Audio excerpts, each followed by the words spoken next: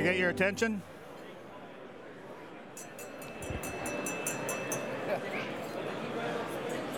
Hello. We're going to carry on with the program, see if I can get back on script. Note to the staff, I need bigger font. Thank you once again, Scott and Finning International, for the sponsorship of the Leaders' Luncheon. Ladies and gentlemen, Premier John Horgan.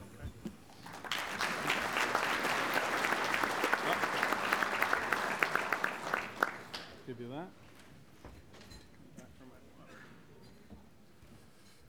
There we go. I've got a great story about tipping over water I'll tell you another time. Greetings, everyone. It's good to see a full crowd here at the TLA conference, and I want to acknowledge the traditional territory of the Squamish, Musqueam, and Tsleil-Waututh First Nations. I want to thank Mike.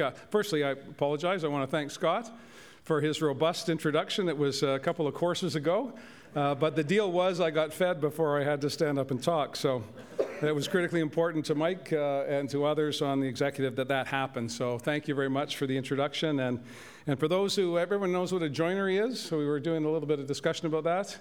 I worked at the Cowichan and Joinery many, many years ago on Vancouver Island. We made door jamb, window sash, and other things. I just pulled the wood and swept up the floor, but it was a lucrative business for the owners at that time. I made a little bit of pocket money, and it paid for my education. So I also spent some time in a pulp mill in Ocean Falls. I think I talked about that last year. Anyone ever been to Ocean Falls?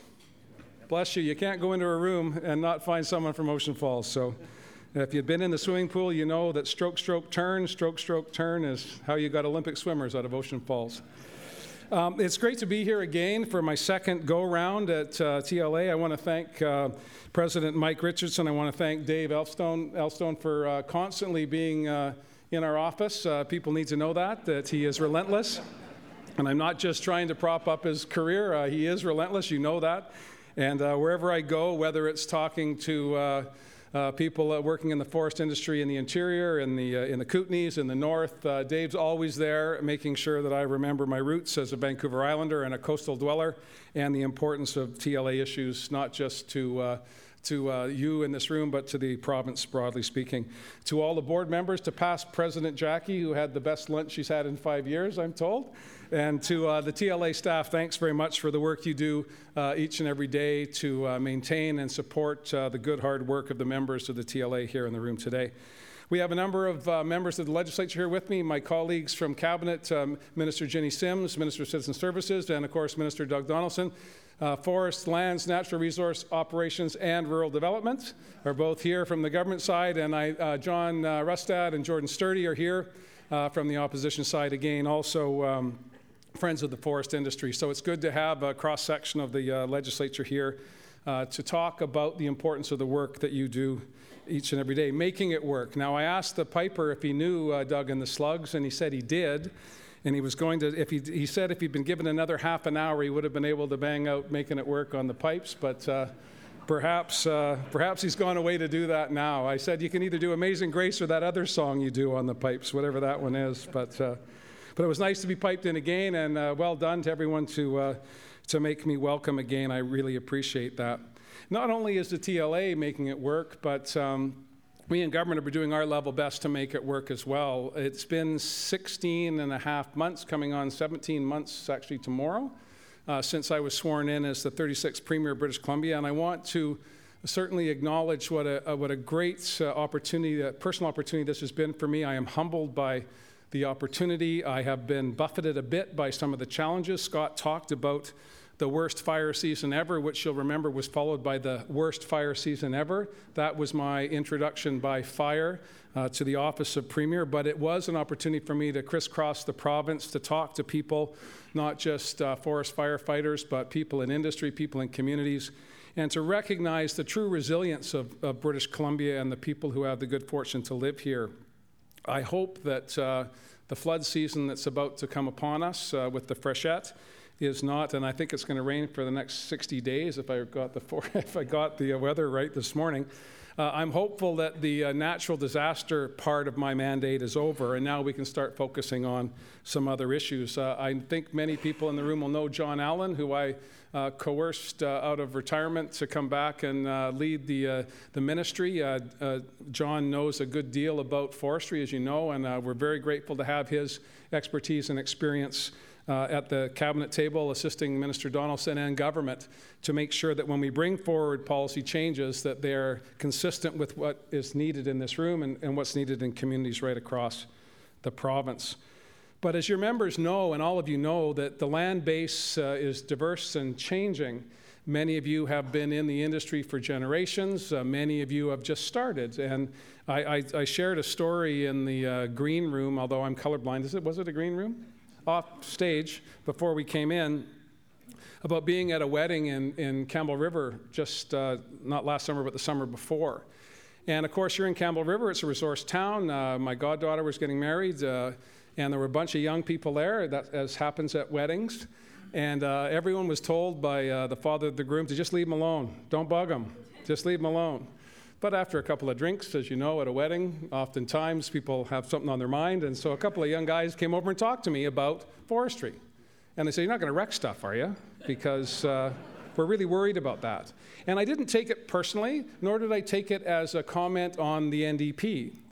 For at least the past 20 years, working in the woods, working in forestry has been challenging. Circumstances changing regularly, government policy changing regularly, your challenges on the land base, whether it be in the interior with pine beetle, whether it be addressing the needs of dwindling milling capacity, dwindling opportunities to move logs. It's led to an increase in raw log exports, which has led to a frustration in communities that are detached from industry, but they see wealth leaving British Columbia without any value being added to it. Now, I know, and you know, it's a complicated issue, but it's not one that we could continue to ignore.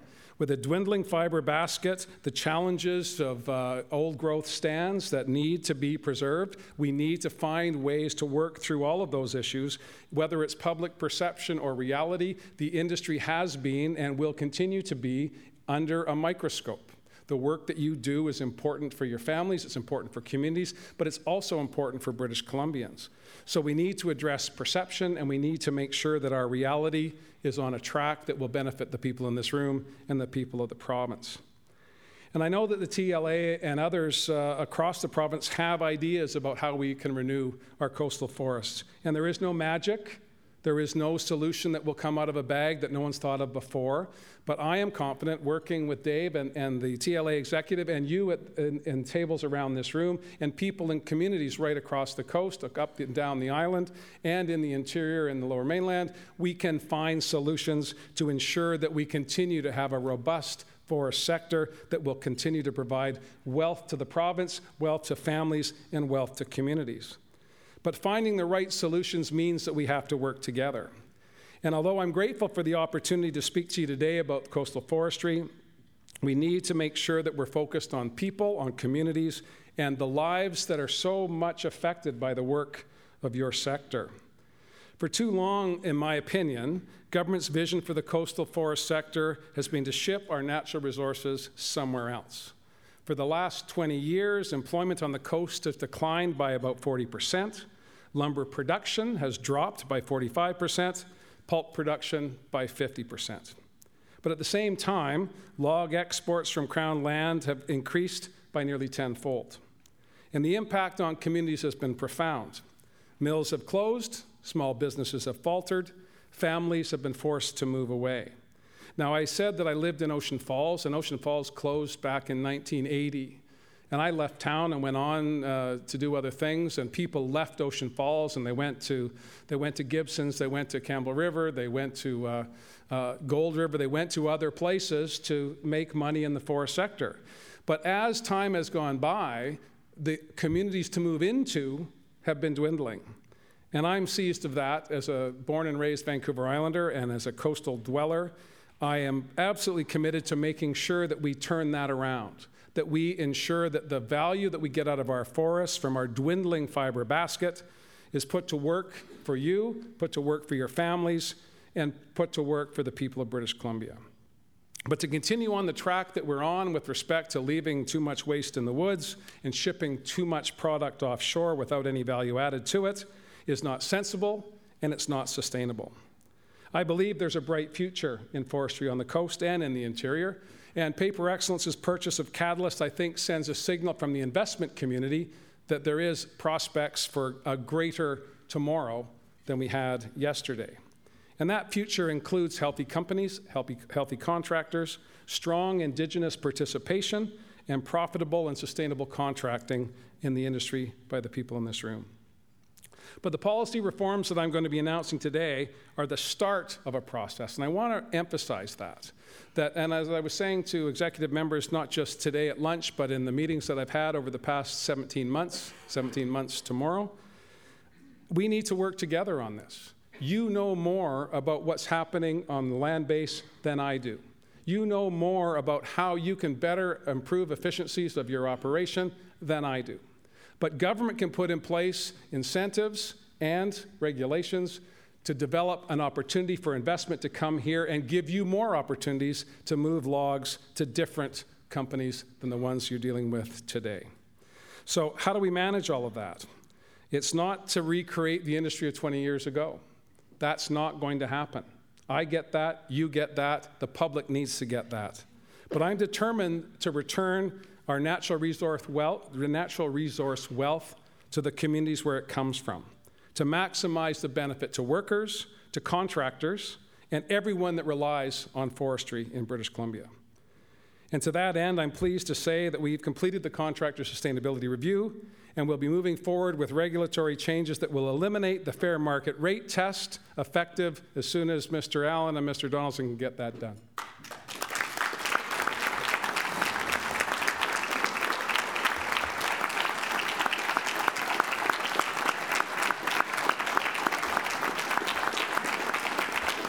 Wow.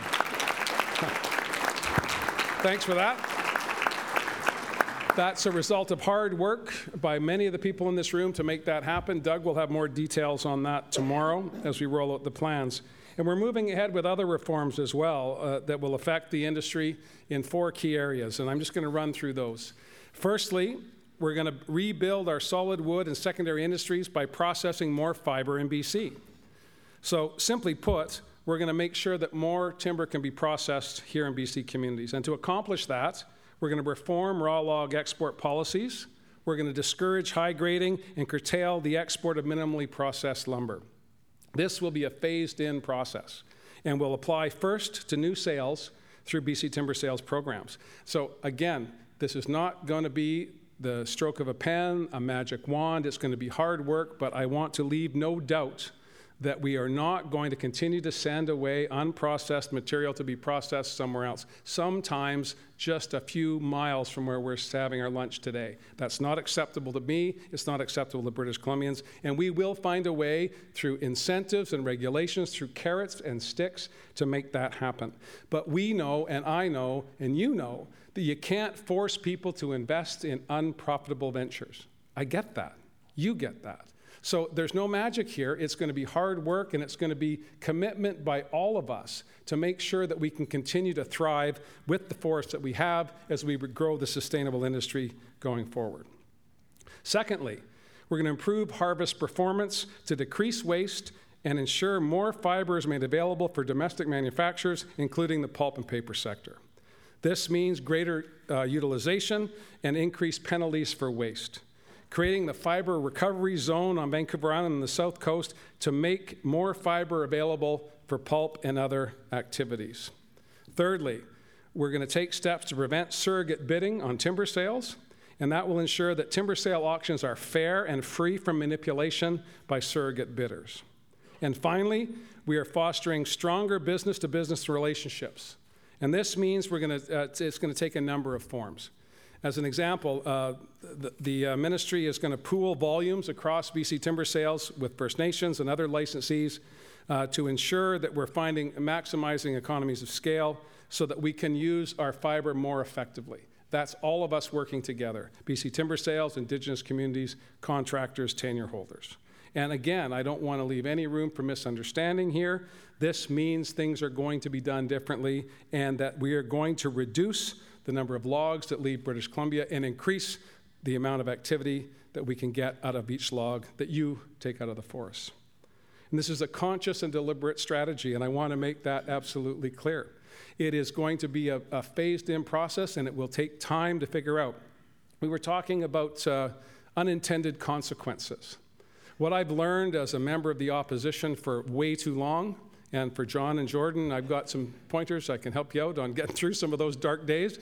But what I learned as an opposition member, what I learned as someone working in the industry, what I learned over the past 16 and a bit months as Premier, is that there are always unintended consequences. And government needs to be responsive to that. If we make a mistake as we go forward with these 4 key changes, we're going to be responsive to that change. There is advantage in being a minority government. Again, I keep talking about what we had at lunch. We should have just had live mics here. It would have been a shorter speech. But if there are unintended consequences, government should respond quickly to that. Majority governments tend to sit back and say, well, we'll figure that out over time. Minority governments have to figure it out every day. I have to be responsive to your membership and to people in communities across British Columbia every day. So if we make a mistake, I'm not going to hold fast to that mistake because it was my mistake. I'm going to try and fix it. That's the mandate that Doug's been given, and that's what we intend to do. Lastly, I want to talk about one area that I think is critically important. We're going to make amendments to the Forest and Range Practices Act to support the revitalization initiative by returning to district managers the authority to manage the land base. They know more about what's going on in the land than I do. They know more about what's going on in the land base than Doug does. So we're not going to second guess the people who you have to work with each and every day. We're going to make the assumption that you and they are going to work in good faith to get the best outcomes off the land, the most fiber to the most people to create the most value for British Columbians. I think that transparency is wanted by the public, and it will help us with the question of perception over reality by making sure that everybody knows what's going on, why it's going on, and it'll be driven by your ability to meet the tests that government has put forward for you, whether it be 20 years ago, whether it be 10 years ago, whether it will be in the next 10 weeks. We have every confidence that you'll be able to adapt. You in this room and the forest sector has adapted decade after decade to changing circumstances, changing fiber profiles, changing circumstances in the marketplace. Softwood lumber agreements have come and gone. Prices have gone up. We've had an extraordinary run over the past 12 months of the highest prices anyone has ever seen. We can't depend on high prices to mask the challenges that you know well are there for all of us to address.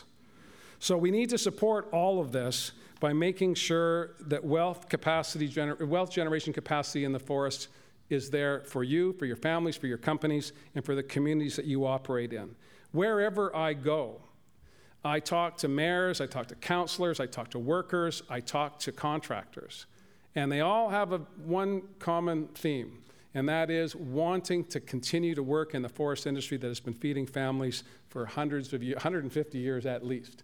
And it also means reconciliation on the land base with Indigenous communities. My government has undertaken what is absolutely a transformative discussion with Indigenous communities. Some of that has been represented on television screens recently in the North when it comes to the differences between hereditary and elected leadership.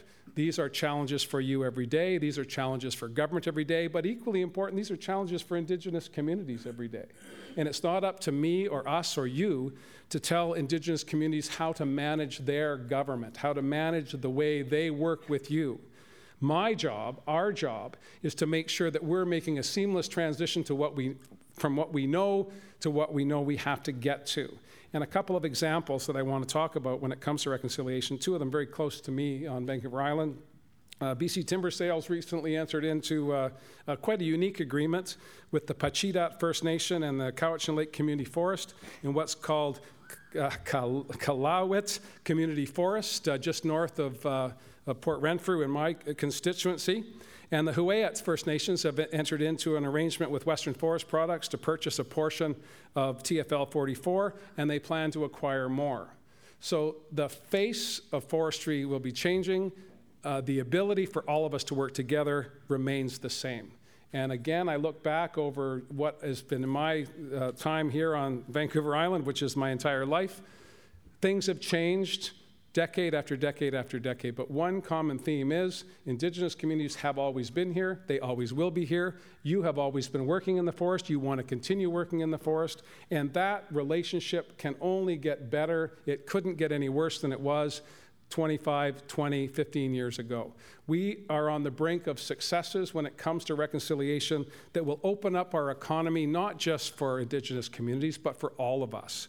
That is a task worth fighting for. That is a task that I've set for all of my ministers in every mandate letter I sent out, whether it was to Ginny at Community Services or Doug at Forestry. We need to reconcile with Indigenous communities so that we can all move forward in a positive way. And we've seen real results from that in the Broughton Archipelago when it comes to salmon aquaculture. Should have written some of this stuff down. Just before Christmas, we announced a groundbreaking agreement between Marine Harvest and other operators in the Broughton Archipelago with the Indigenous communities there to move some fish farms out of the migratory routes for wild salmon and provide opportunities for continued employment, continued economic development, but sovereignty on that land base for the people who have been there for millennia. People, myself included, didn't think that was possible. But yet there we were just before Christmas announcing a groundbreaking agreement that will lead to prosperity on the coast, prosperity on the North Island where it's desperately needed, and a way forward for every other sector in the province. The UN Declaration on the Rights of Indigenous People is not a veto. It is an opportunity for all of us to share the benefits and splendor of this spectacular province. I want to thank you all very much for your patience and perseverance on the land base. I want you to know that you have a partner in me. We will have some bumps along the road, but you've seen bumps before. You've overcome those bumps before. And again, with your help and cooperation with the work of newly minted, fresh as a daisy, John Allen in the deputy's chair and Doug Donaldson as minister, we're going to continue to work with the TLA and everyone who wants to work with us so that we can have the prosperity that we all want for ourselves and we want for other British Columbians. Thank you for the opportunity to talk to you. I look forward to little unintended consequences and lots of optimism and positivity going forward. Thanks very much.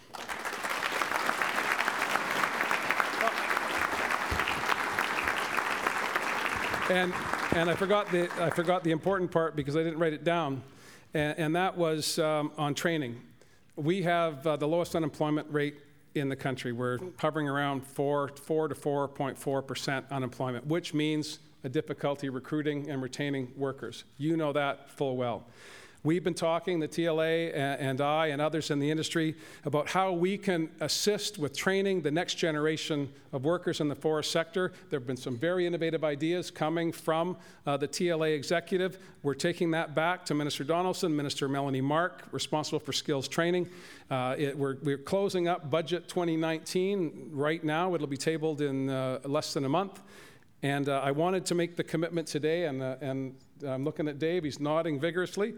So that'll be one less meeting we'll have to have, Dave. That's good.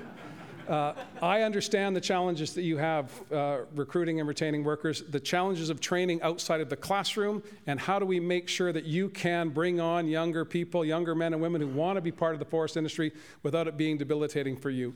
Government has a responsibility to help you train people, to help your businesses grow, and we're committed to doing that.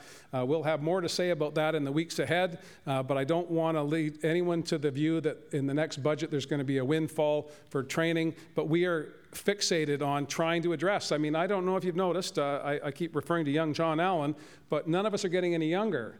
And we need to make sure that the next generation that's going to replace the people around these tables, to replace the executives of the TLA, are getting the training they need now so that they're going to be there for all of us in the future. Because when those hip replacements are going to be needed by all of you, we need young people to be making all that happen. So that's the last thing I'll say about that, and training money's to come. Thanks a lot.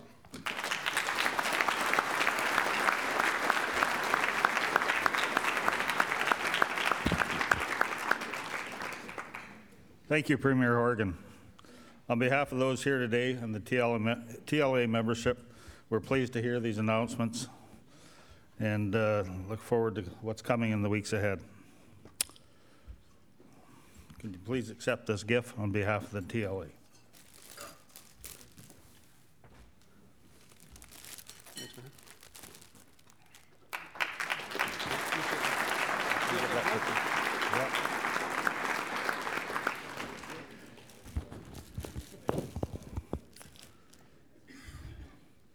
Okay, we understand that you'll be leaving us now for media interviews following this announcement. So on behalf of our membership, I'd like to thank you once again for joining us and supporting the timber harvesting contracting industry. At each table, one person has a red sticker under their chair. That lucky person gets to take home the finning centerpiece at the table. There you go. Thank you once again, Finning, for supporting this event.